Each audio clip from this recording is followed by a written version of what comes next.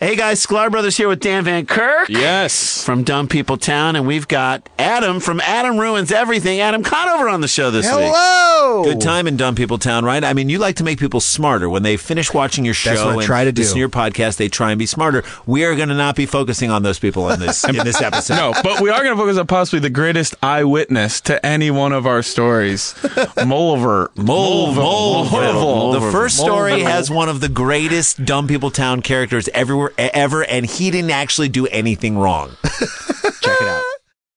Today's episode is brought to you by Last Rampage, the new true crime film starring Robert Patrick, Heather Graham, and Bruce Davison. And we had the pleasure of speaking to someone involved with the movie. So, my name is Alvaro Rodriguez. I'm the screenwriter for The Last Rampage. As a writer, to me, I'm less interested in genre and more interested in character. And, I've written in a lot of different genres, kind of horror genre, thriller, or action movie, or kids movie, or, different kinds of things. And I was always more interested in character and hadn't really quite done something like this before, but was just really drawn to this idea of a guy like Gary Tyson who, had been in and out of institutions from the time he was, a kid, and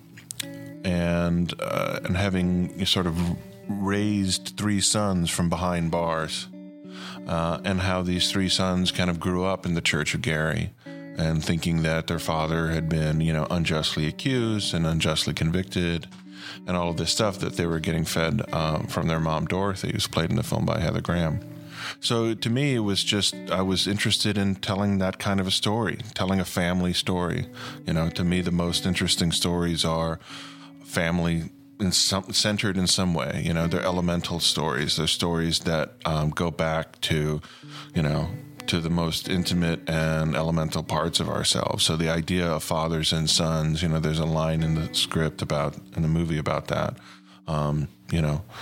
where Gary tells his oldest son, Donnie, there's only one law you got to worry about, and that's the law of fathers over sons. And the only way you're going to, get past that is, by this, by dying, basically. But kind of threatens him a little bit. But so that was really, the touchstone for me, trying to figure out how to tell that story.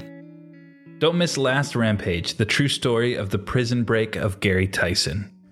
In theaters September 22nd and available for on-demand pre-order August 22nd.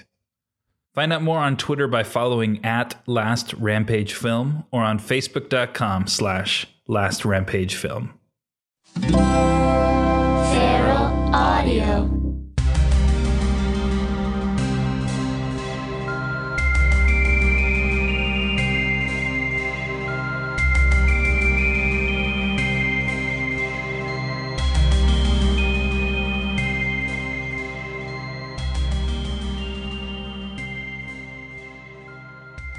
Hey, welcome to the X-Files Files. Guest today, Devin Faraci. Hello. Welcome. You're sort of the go-to for the mythology episodes. Yeah, I love it.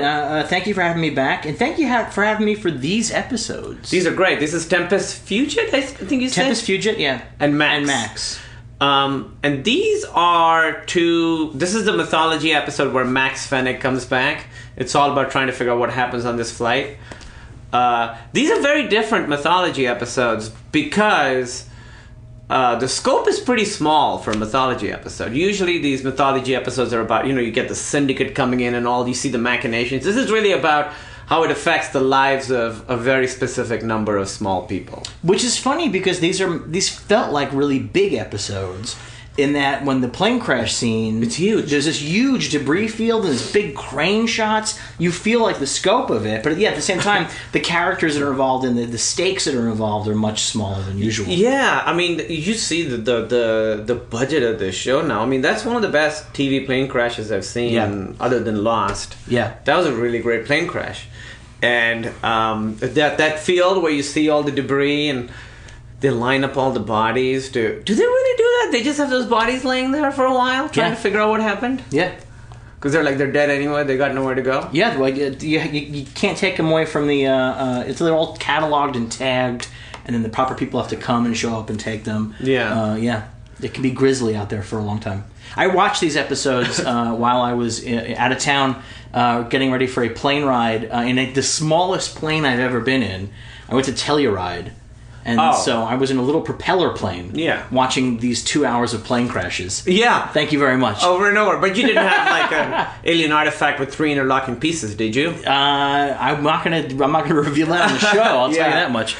So what did you think of these episodes? I loved them. I loved these episodes. These were perfect mythology episodes for me, and they're also perfect Mulder and Scully episodes. I loved both Mulder. Sometimes you can get like irritated with Mulder, or you can be like, oh, why are they writing Scully like this?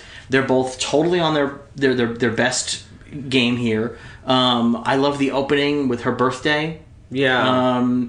I'm not a shipper, but if I was to ship, it's that kind of sweet stuff that I like, as opposed to like anything that's more physical. Like just the idea that like they're sitting there and he's remembered her birthday for the first time ever. Oh yeah, like, it's sweet. You know? And they definitely care for each other, right? And it feels like, that's what was I gonna say? Yeah, that one's really good. And the way the episode starts off really vague, where it's like this plane crash and they really have nothing to go on. They're collecting little bits of evidence, the watch and stuff. And even though it moves so well, there isn't really an action sequence until the end of that first episode when they're in the with the plane flying and all of that stuff. Yeah. I also like the way that these episodes, I think, find the platonic ideal for how to split up Scully and Mulder.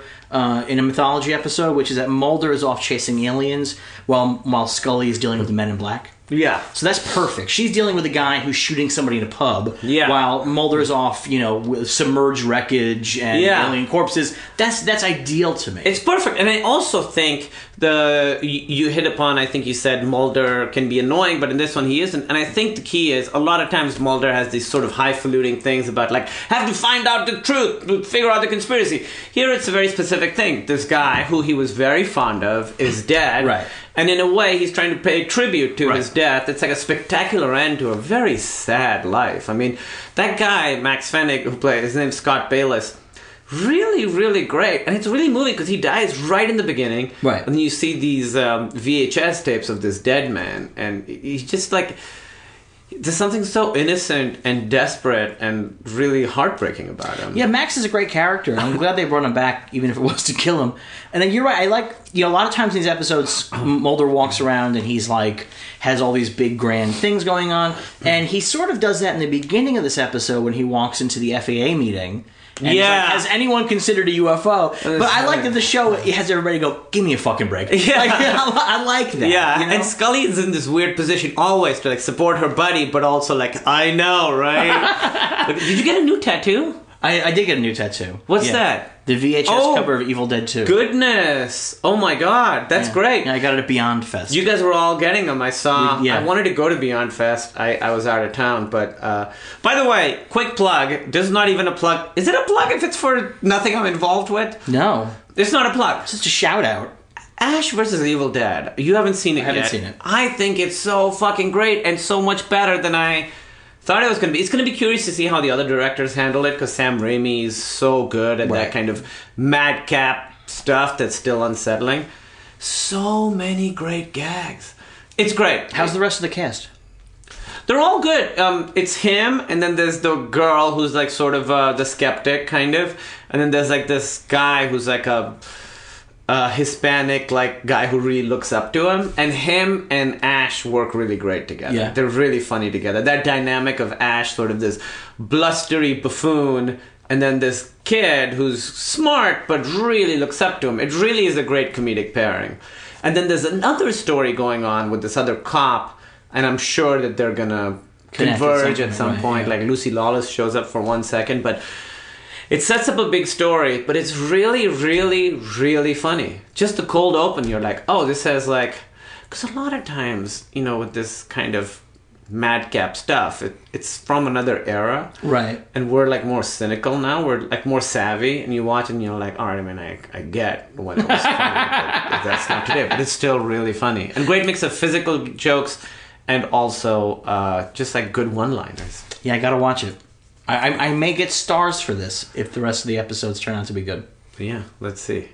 But back to the X-Files. Yes. And then, the other character I really like is the head investigator guy. From the FAA. From the FAA, who in the beginning is like shitty to Mulder. And he has a line where he says, you saying this is sort of taking away from these real lives that are lost. You're like demeaning the loss of all these lives. Yeah, it's really cool. And that's a great point. Yeah. That's a great point. Like you get angry at conspiracy theorists. Well, right. That's the thing is that all the 9/11 conspiracy stuff pisses me off. Yeah, because of course. People really died, and they really died, because of something that happened. And by making it some kind of weird thing that serves your own needs, you're perverting the horrible thing that happened to them. And I think it's really cool that it's sort of mentioned here. I like that character.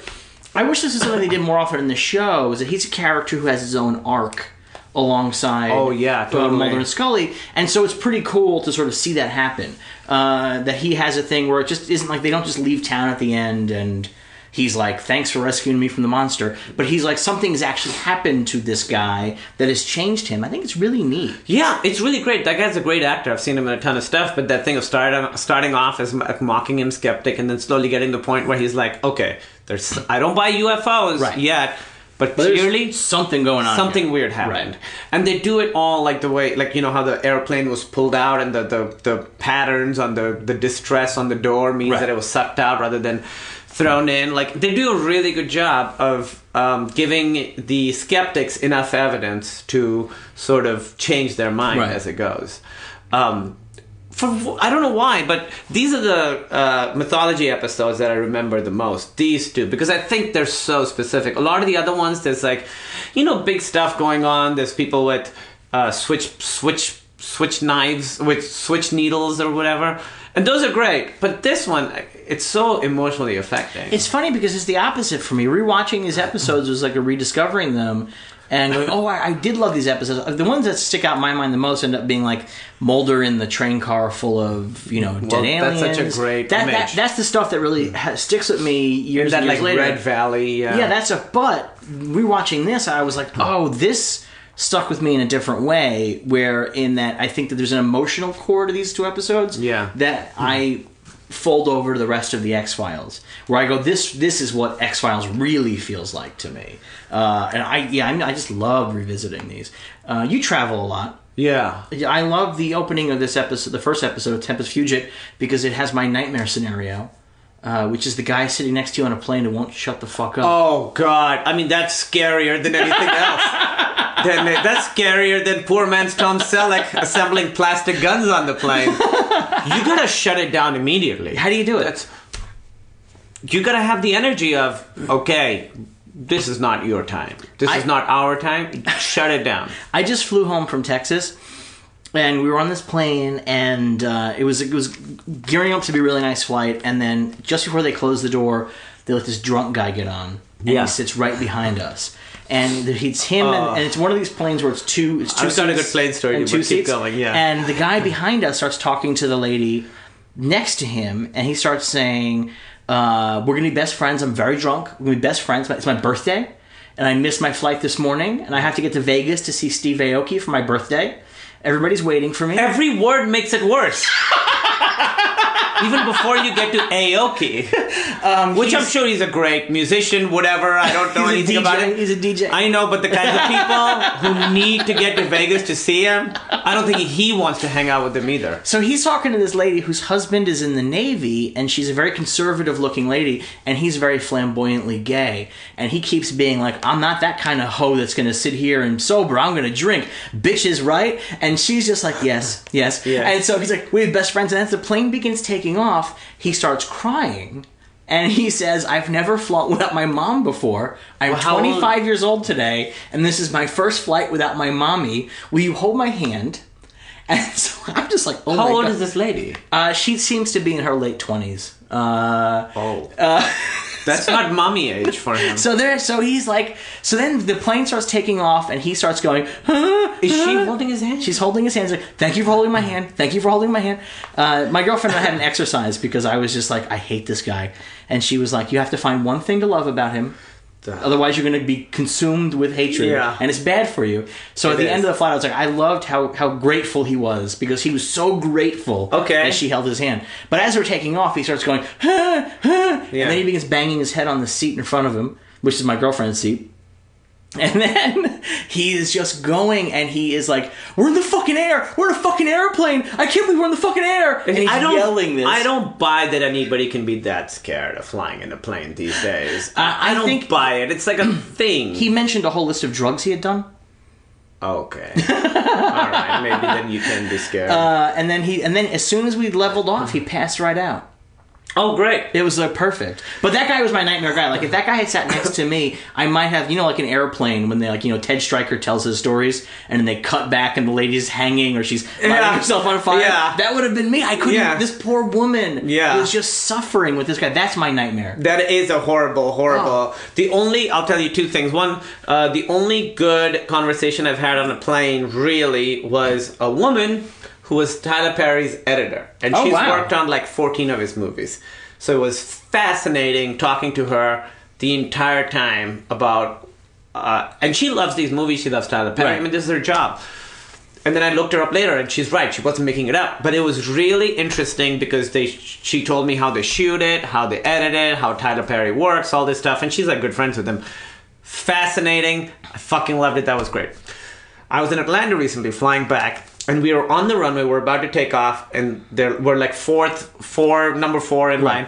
And then they're like, oh, sorry, we have to go back to the gate. Someone in the back is sick. And it was so funny. I had another friend on that was sitting somewhere else, and we were texting with each other. It was so funny. It started off really vague, and then it got more and more specific, where they were like, there's someone not feeling well back there. And then they're like, people back there, don't worry, we're going to do the cleanup. And you're like, what? And they're like, don't worry, we're going to get air fresheners back there. We're waiting for him to be like, this guy has diarrhea all over the back part of the plane.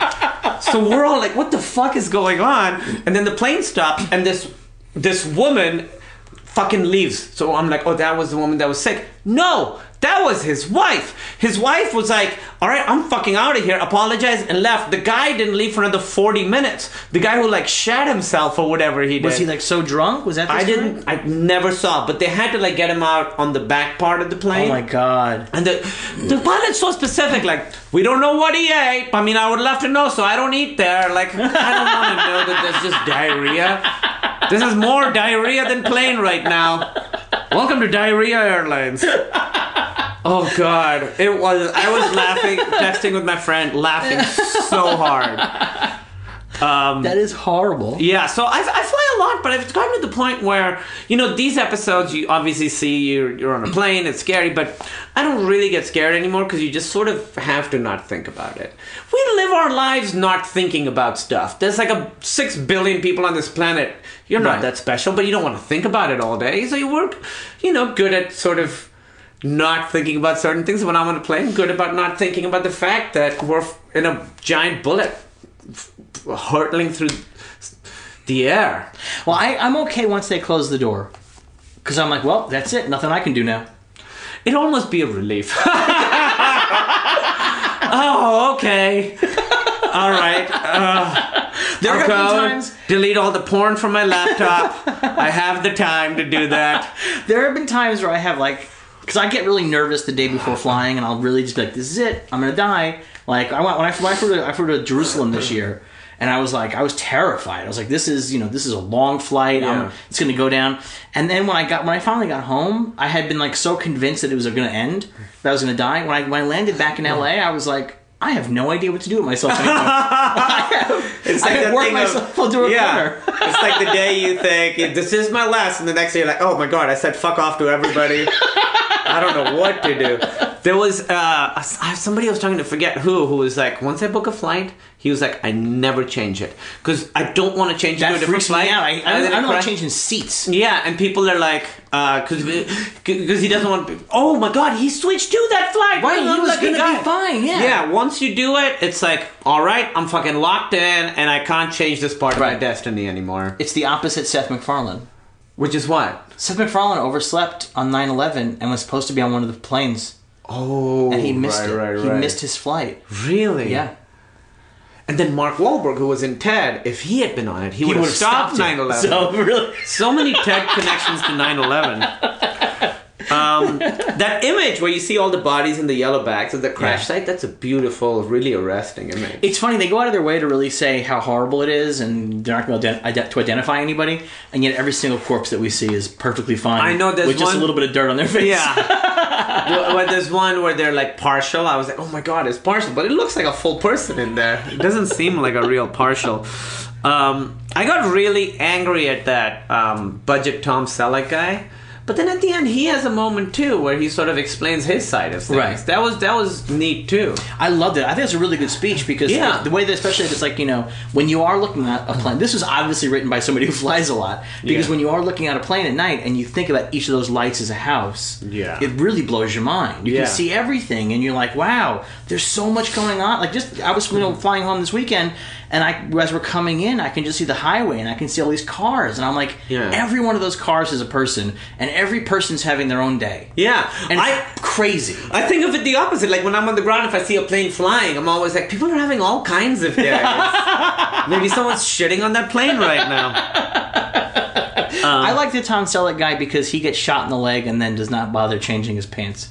Oh, is that right? I didn't Yeah, he's even wearing the notice. same pants. So they find him later on. He's wearing the same pants with a bullet hole. Oh, he's on the He's got a case, mission. You know? He's got a- he's It's cool because even with the conspiracy, it's about this one guy. Right. It's all like nothing's really faceless in this episode. And speaking of small people who and sort of getting caught in the crossfire, literally, Agent Pendrell. Yeah. This is the end of Agent Pendrell. Takes one for the team. That's a kind totally by accident. totally by Like accident. a real doofus. He's just a. He's just like, watching some beers.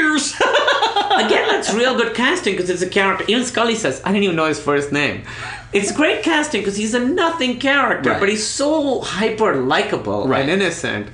Clearly Canadian, a boot, but such like great casting that, and I think it's not an accident because they cast a bunch of people and they're like, oh, that guy was great, bring him back, Right. Yeah. Give him a little bit more to do. Give his character a name. Yeah, and they really, really do a good job of that. And I hate this term, but there is a part at the bar where she like gives him the friend zone pat, And I know friend zone is a problematic term, but she really gives him the pat that's like, listen, we are what we are. It's not going to be more. I believe in the friend zone. What do you mean? And I believe that you put yourself in the friend zone. I do not believe I believe that the friend zone is 100% a thing you do to yourself. I think that guys who get mad at women for the friend zone are idiots. Yes. That you are behaving in the wrong way, that you are not presenting yourself properly, you're not acting like a mature adult and engaging somebody as an equal that you're interested in. Yeah. That's how you get put in the friend zone. So I believe the friend zone exists, but I don't think you should not get mad at a woman for friend zoning you. You No. friend zone yourself. Because just because you like a woman, there's really no onus on her to like you back. But not just that, but the guys that get friend zoned, they like a woman and then they just kind of hang around and they're sort of like low level nice, and they think that's enough. That's how you like actually get involved with somebody. Have you seen It's that crazy. Amy Schumer sketch, Milady? Have you seen I that? have seen the Milady. I watched that devastated. I was devastated watching it. And I know, like, I tweeted about it and so many guys got angry at me Yeah. because you see yourself in that. Yeah. Everybody's been a Milady. I've been a Milady. Yeah, I've Where It's Milady. like, well, I mean, too bad about your boyfriend. He sounds like he sucks, but how can I help you right now? Like people who open doors for women? Oh, God. Oh. That's the thing, is that the friend zone thing is a guy who thinks that, I think the phrase that somebody uses is that you can't put kindness quarters into a woman and expect her to pay out with sex. Right. So that's how you get friend zoned. Is that all you do is you behave low level, like selfishly kind. And, Selfishly kind. And, it's, so, although Pendrell is just a doofus.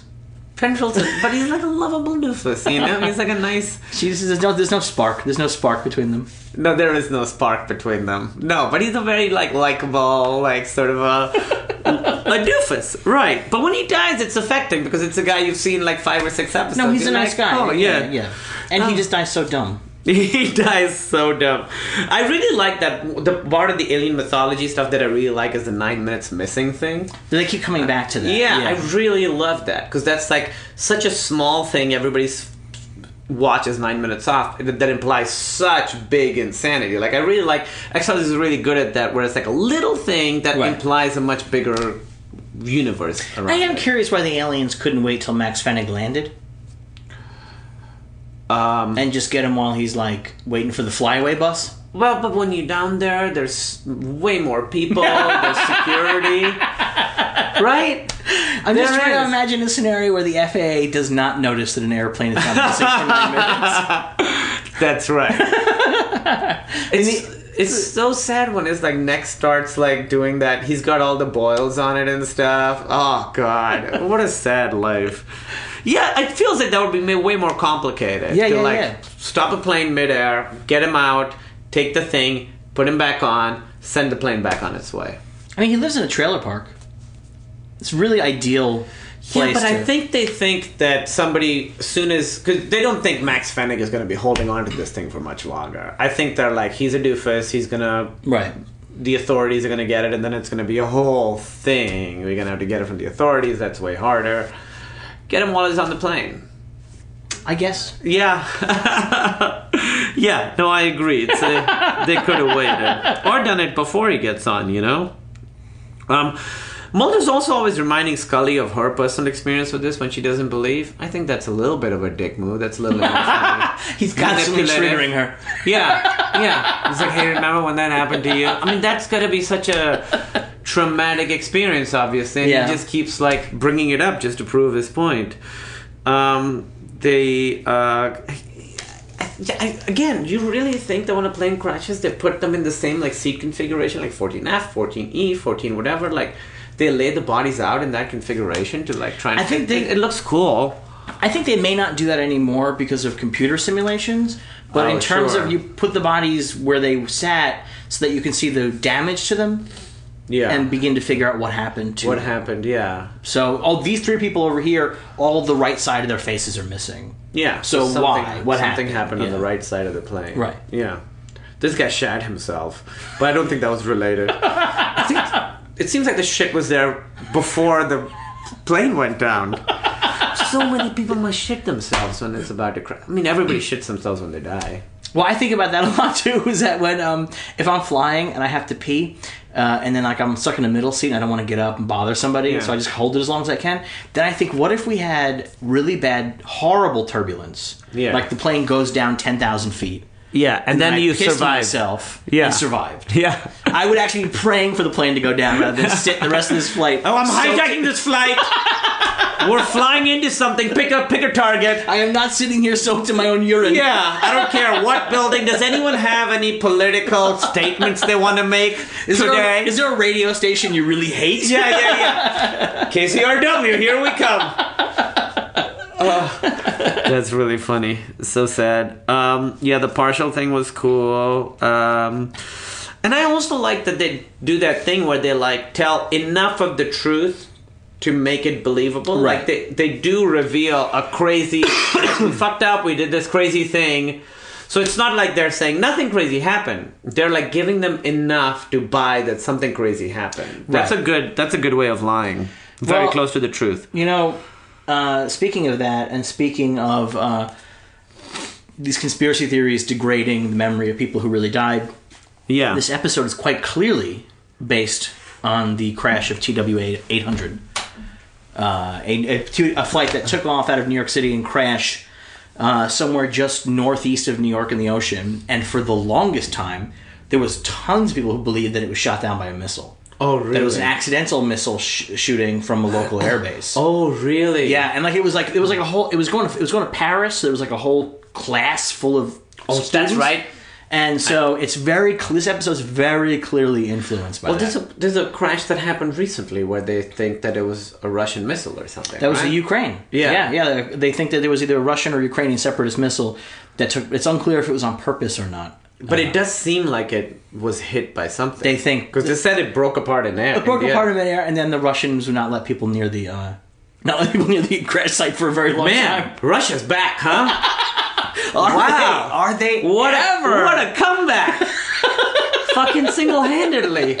Remember, for a long time, they were the bad guys, and then they were kind of a joke. Yeah. And if you'd see like a movie where the Russians were the bad guys, you'd be like, "Oh, this really dates it." It's but back. Now they're back, and they're worse than they ever were before. It's topical again. Yeah, I was listening to the Supreme Commander of NATO talking about how Russia was doing airstrikes in Syria. and they said that NATO. Oh, jeez. So that NATO, just using Russia's own publicly published information, believes that at least 85% of their targets were not ISIS. They're just hitting whoever they want. They're just going for it. Yeah. It's fucking crazy. What's happening? What's gonna happen? Well, if I had to guess, they'd probably want to get back into the Middle East and get boots on the ground and control the oil. What's gonna happen once all the oil is gone? It's gonna be gone at some point. It's not gonna be there forever. Yeah. I just read a thing that Saudi Arabia is gonna be out of money in 5 years. I would not want to be there when that happens. What's gonna happen? I don't know. Man, we're just... Yeah. It's going to be bad because those are some countries that are fucked up already, but they're rich and fucked up. What do you mean? It's like, some of those countries, and this... I'm from around there, so this isn't racist. It's like a really shitty kid wins the lottery. You're like, why the fuck did that? Because yeah, you're right. They, so many of those countries have such a problem with, Indian and Pakistani immigrants who go there and work as maids or babysitters and stuff. The horrific violence that's done to them. I've seen some videos of, horrible shit. There was a guy who the babysitter wouldn't, fuck him, so he cut her arm off in the house. Nothing happens to him. Well, you know what's so crazy? So when Ahmed the Clock Kid... Ahmed the Clock Kid. Remember Ahmed I saw the Clock someone Kid? wearing that as a Halloween outfit, and I was like, fuck! That would have been a great one. Well, you see his family's moving to Qatar. Yeah. Qatar, a nation that uses Indian and Pakistani slave labor, and killed 200,000 people building their World Cup stadium. Yeah, it's truly horrible. And it's one of those things where that happened, and people on Twitter were like, I guess Ahmed feels like he needs to go to a country where he can really get support. And I was like, are you out of your fucking mind? It's not Qatar is not it's women can only drive in Qatar if they have written permission from their families. It's just one of those, if you think that Qatar is better than America, as fucked up as America is, you are out of... They have slavery there. They do. And America's, good relationship with Saudi Arabia is fucking crazy. Saudi Arabia is a terrible country. Those people are... well, not all of them, but those people countries... that run it. Those countries are in the people bad that shape. run it. That's why it's terrifying when they're poor now. What happens? When they're rich, they're horrible. Yeah. But once they're poor and desperate, what happens? Well, tune in. It's not going to be much longer. I also like the casting of the radar guy that his friend gets killed and then he's alive. He's got a good cry face all the time. Yeah. And again, it's about him. He feels really bad. Well, I think Mulder or Scully has a conversation with him. Is it weighing on you, the line you did? You see his reaction to this too, where I like that the cover up is a legitimate cover up. It isn't like they're coming in and going, you're covering up. They shot a thing and they didn't know what they were shooting and they shot the plane. Yeah. I like that. It wasn't like they were, testing an alien spaceship or whatever. It is just an honest to God, whoa, we fucked up. Oh yeah. Yeah.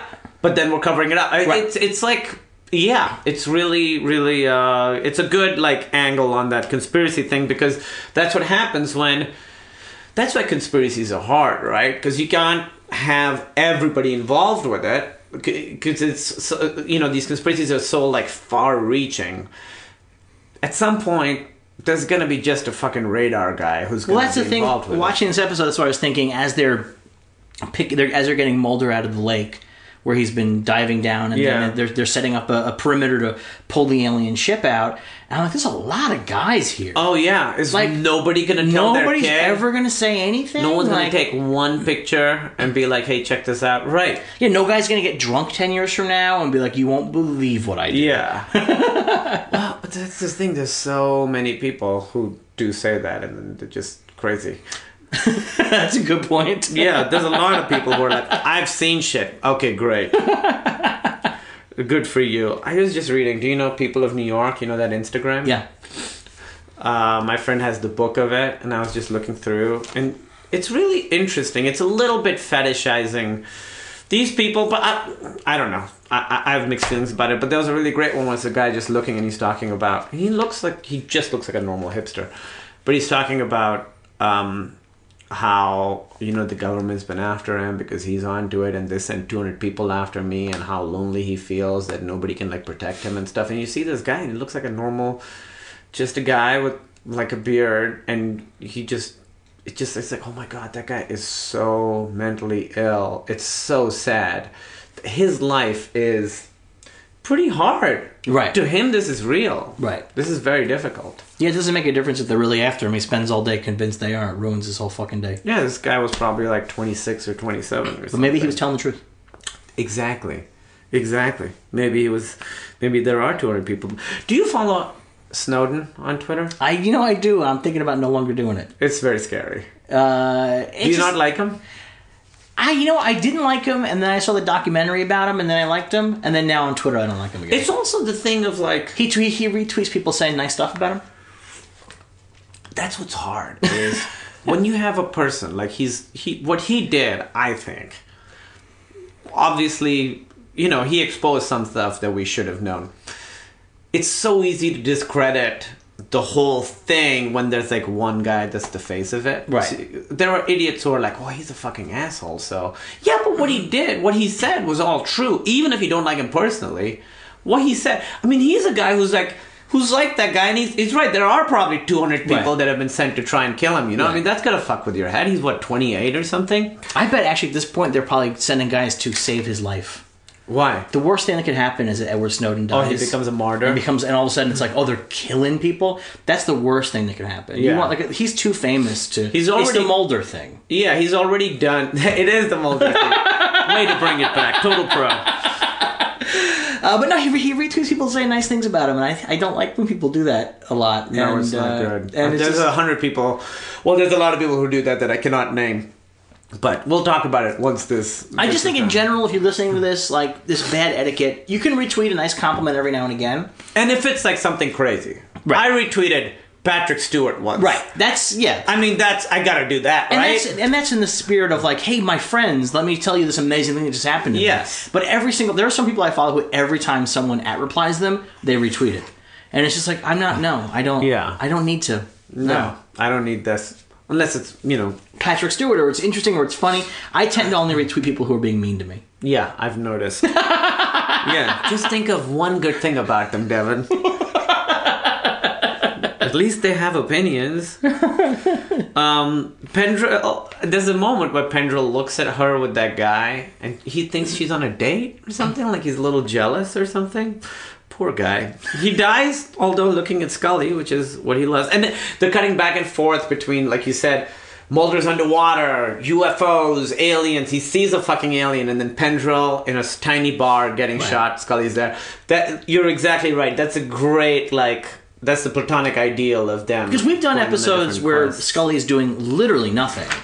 Yeah. She's just sitting around. No, she's doing something super important in this one. She's doing something important. But also the thing I like in this episode, too, is that even though, as usual, Mulder's journey is set off by somebody coming and dropping a lot of information in his lap, he still takes a lot of initiative in this episode. Too many episodes, Mulder gets tipped off by Deep Throat and then just stumbles through the whole thing. Yeah. But this one, he's finding stuff out. Yeah. And I like that, too, a lot. Yeah. He's really solving things. Yeah, he really is. And, it's that thing of, something vague happened, and you slowly, get the pieces together, figure out what happened, and then there's the moment at the end, Mulder looks so defeated when the plane lands, and he knows that happened, and it's just a really sort of devastating moment, and it mirrors, because Max Fennig was always an extreme mirror image of Mulder. In the beginning, Mulder doesn't like him because he's like, "Oh, do people see me like this? I'm not a kook. I don't live in a trailer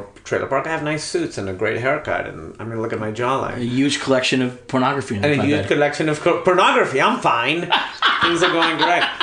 But there is, in this one, he sort of goes through what Max Fennig goes through, again, to a much smaller degree. And it's just a really sad moment at the end.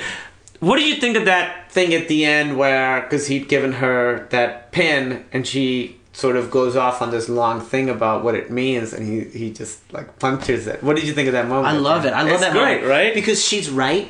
Yeah, but he's just being Mulder. He's being a bit of a dick, right? Yeah, and she's right. It. So she's right. So that's exactly what it meant. I love that in this episode. That's actually very dark. I mean, it's not sweepingly dark in some of the way some of the other mythology episodes are, where it's reveal that the cigarette smoking man is like in charge of the whole world and fucking everything up. Yeah. It's dark in a real small way where Yeah. it's like, Max Fennig is dead, where a plane went down, nobody's ever going to know the truth. Yeah. Where the guys that did it was an accident, it was a stupid mistake, and they're all covering it up, and people are dying because of this. Yeah. But at the end, she has that bit about hope and about Yeah. dreams, and it's really uplifting in a Yeah. two-parter that could have been really downbeat. Yeah. And I love it, but then his puncturing of it is so perfect, he's so in character. It's perfect. I absolutely adored it. And then the camera goes up to the sky and you're like, all the mysteries out there. It really is a great mythology two-parter, because some of them end up treading water a little bit. Right. This one, you don't really find out anything that, it doesn't move the story along, Right. but it's just such a... It's not a season opener, but it felt like it could have been a great season opener. Yeah. Where it's like, this is us, this is an old thing we're reinvestigating, Yeah. we're reestablishing relationships, and then we're moving forward in a hopeful way. Yeah. It feels like a new mission statement. The new episode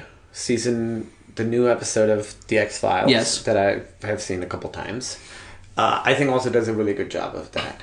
It feels like a season opener in that it's like, it starts off in a place, there's investigation, tables being reset, blah, blah, blah, and then where it ends at a beginning rather than an ending, where it ends in such a good place that I'm kind of like, I don't know how they can... Because there's only one other mythology episode. Out of the 6, the 4 middle ones are one-offs. Right. I'm like, I don't know how they're gonna get this to a satisfying place, because it really sets up really, really big stuff. I think the key, hopefully, is they realize that they shouldn't get to a satisfying place. They can't. I think if they embrace that, if they embrace it the right way, I think one of the problems with the show as it went on was that it built to the movie and then kept going. Yeah. And so it kept retreading the ground of the conspiracy. What was so great is, like, it builds up in the movie, and they obviously have the weight of the mythology on them, and then once freed of that a little bit, season 6 is like a sigh of relief. Right. Like, season 6 is great one-offs. Like, a lot of really, really funny episodes, one-offs that are really good, like the Postmodern Prometheus. Right. I believe it's season 6, but Arcadia is season 6, where Mulder and Scully have to pretend to be husband and wife in this gated community, and there's like a monster there. That one's really good. There's one called The Rain King, where they go to a tiny town, and it's really kind of a rom-com episode. Right. There's just a lot of, like, they're like having fun again. Because some of these mythology episodes can be so grave and intense and dark. X-Files is also really good when it's light and fun. And there's an episode 2 later called Small Potatoes, where Darren Morgan, the amazing writer, plays the monster of the week. It's a really, really, really great episode, light and fun, except for the fact that he's a rapist. And he does go to jail for it. And he does pay for it. But he is also presented a little bit as a lovable buffoon. And he does go to jail, and he should go to jail. But the tone of it, something's weird. But when you watch it, it's such a fun, well-written episode in the Mulder and Scully stuff. And it's great. Like, I want to do that with Emily, to be like, hey, so how do I feel? How should I feel about this? This is weird, right? It's tough. But Vince Gilligan wrote it. And it's just a well-written, funny, kind of profound episode, except for this one little weird thing. Also, the paramedics that come in to save Pendrell have no sense of urgency. They're walking really slowly, and there's also the Scully nosebleed. They're like, he's got a gun. They're like, huh? Yes. Okay. Last call. Okay, can we do one drink and then go? Scully's nosebleed. Like, they do a pretty good job, because you can't always just be talking about her cancer the whole time, because that's really heavy. They do a good job of putting out, like, little callbacks, little callbacks here and there, because she doesn't want to think about it, you don't want to think about it, but when she's stressed out, that happens, and you're like, oh shit, right, she has cancer also on top of everything. I'm interested in the scene where the FAA guy sees the UFO, what the scale of it is. I could not quite figure out. That's a great scene. It's a great scene. It's a special effects thing where I'm like, is this a tiny little one-seater? Or is perspective really weird here right now? I couldn't figure it out. It's a cool fucking scene, though. Yeah, it's really, really cool. And it's great that he gets... like you said, his journey is perfect. the other moment that I really liked was, and again, it's how great a character Max is and how great an actor he is. Like when he's doing the recording, he like waits, like, is it recording? Like that moment was so great. Like it could easily started with him already ranting and raving, but there's a moment where he's waiting, like, okay, are we ready? Okay, now. I thought that was really, really good. I thought the relationship with that girl was really interesting because she's not in it a ton. The sister? The fake sister. The fake sister. But it's sweet. And in the end, it's really sweet. There's the bit where Mulder sees her reflection in the tape, which is like a little ham-handed. And you also see his own reflection when he's watching Max Fennick. Again, little ham-handed. But it works. And, and I liked that way that it fills in Max's life. And it makes Max, who's a sad guy, feel a little bit less sad because here's this other crazy person that he's made a connection to. They have like some sort of sibling relationship, obviously. And also Mulder sees how much he meant to Max because he talks about in the video how like nobody believes him, but almost no one, and Mulder knows he's talking about him. Right. And he sees like it's not just about the truth and uncovering this thing, it's also about these little people that are caught in the middle and how much Mulder means to them. And I think that's when Mulder's at his best. That's the interesting thing about the Mulder story is that, he often loses sight of the people that are involved in the stories, and it becomes about this larger sort of ideological mission of truth. Yeah. But then the question is, what does that truth mean? And what does it mean to people? Yeah. And this is a nice episode that sort of... does that, because I think Scully is the one that's about the people. Let's solve this. Let's figure this out. She's the doctor, yeah. Yeah, Mulder's like the big thing, and here they sort of are. They sort of both want the same thing. The scene of Max convulsing is really heartbreaking. It's really sad, and we've seen him. That happened. It felt like a tribute to him this whole episode, even though he's not a real person. But it just was a really, really sad episode. But the guy says, well, where I come from, that's what we call a whopper. That's a tough line, but that guy was a great actor. Have you seen him in stuff? The FAA guy? I don't remember him. I feel like I've seen him in stuff. I'm assuming a million Vancouver shot productions. Yeah, probably. You have your note here. I hate. He hates the phrase UFO tractor beam. Yeah, I like that. Which I get. I get that. If I was into it, I would be like, "Oh, Mulder gets so excited when he says, oh, he has mail." I thought that was a little like, "Oh my god." Radiation burns is super. Oh, Mulder's so charming in that way. He's like short bag, tall bag. I don't know. Yeah, that was like a really like Mulder gets to be charming. I like when he's like that. It's nice, and especially in these mythology episodes, he can get so driven and charmless. Yes, that when he is able to be charming and funny, it is really, really. Because nice. he is really good at doing these one-liners that would seem hokey, but he does them with like so little like English on him that it really, really works.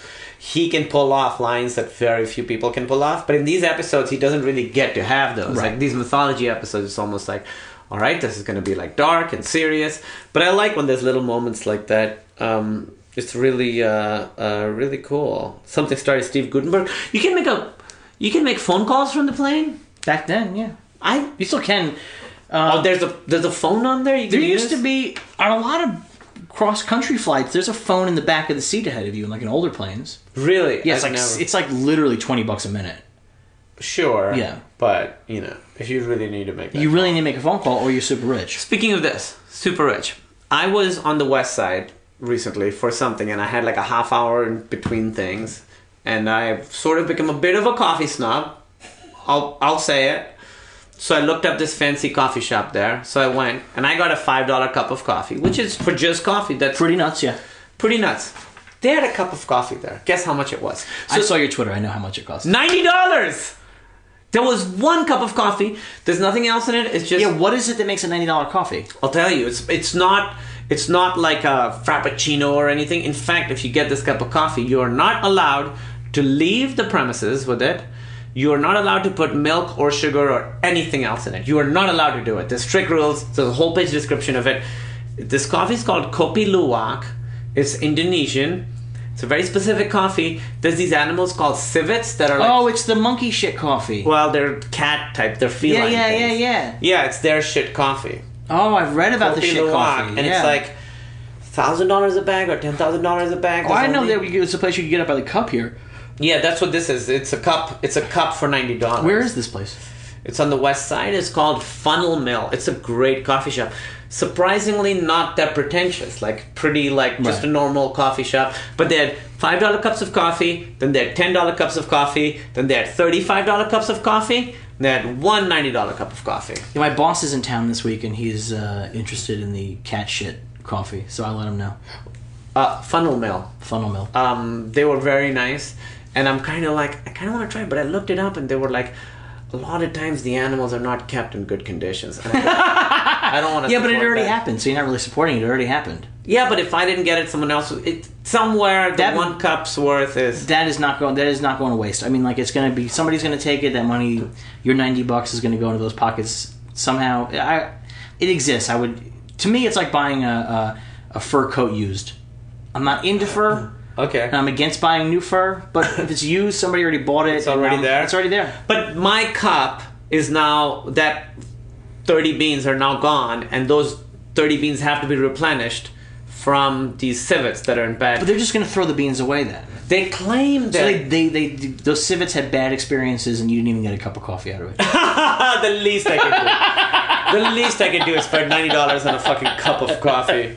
See, I would do. That's the kind of thing I would do. I would. Spend You know what that. it is? I looked it up because they eat coffee and they eat cherries, and those flavors, the cherry and the coffee, gets like intermingled. So when it comes through, it's got like a cherry-ish flavor to it.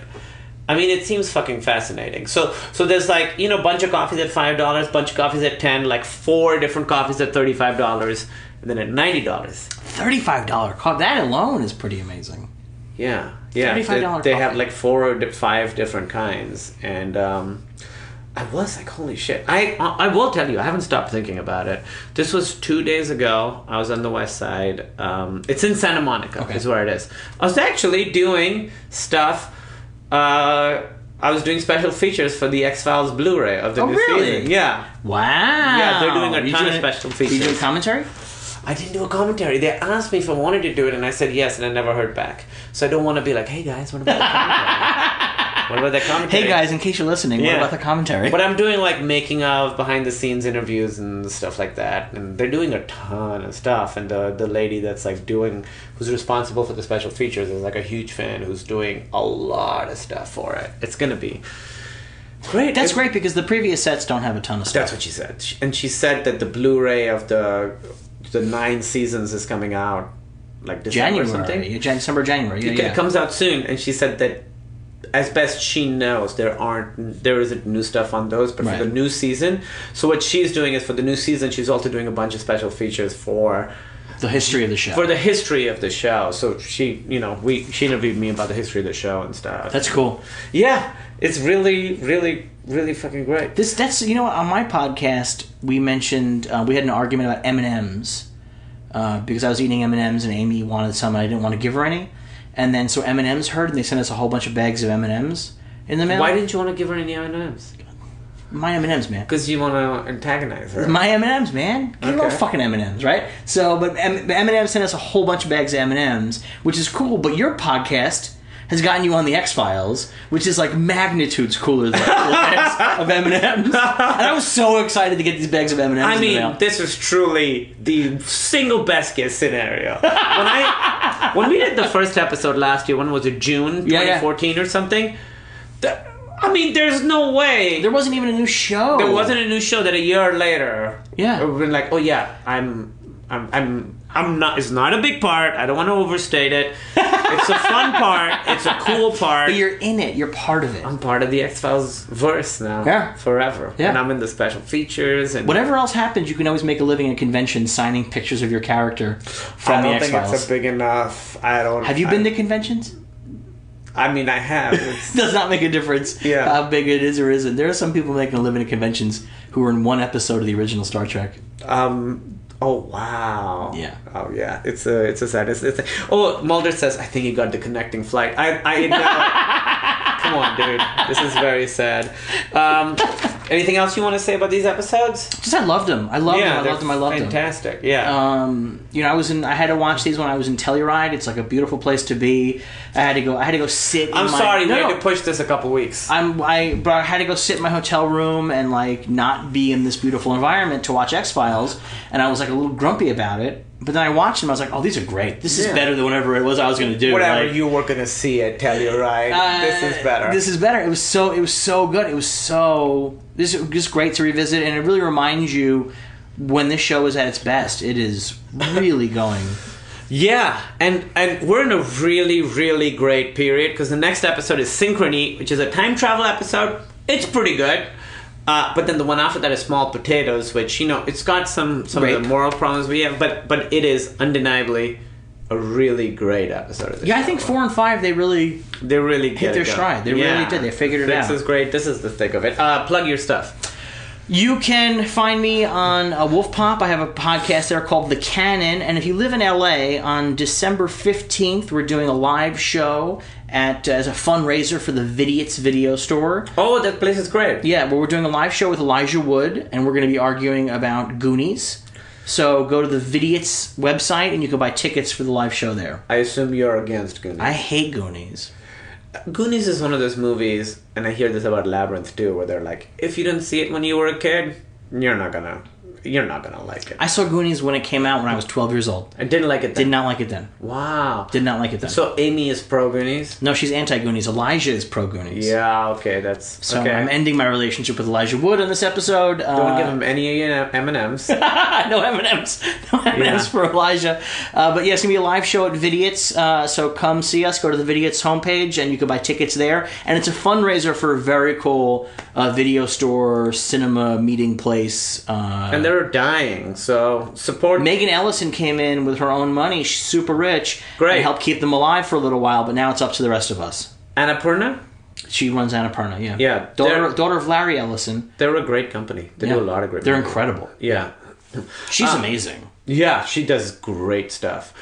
And Birth Movies Death. BirthMoviesDeath.com is my website. You can find me there every single day. And you can find me on Twitter at DevinCF. All right, guys. Thanks for listening. Feral Audio.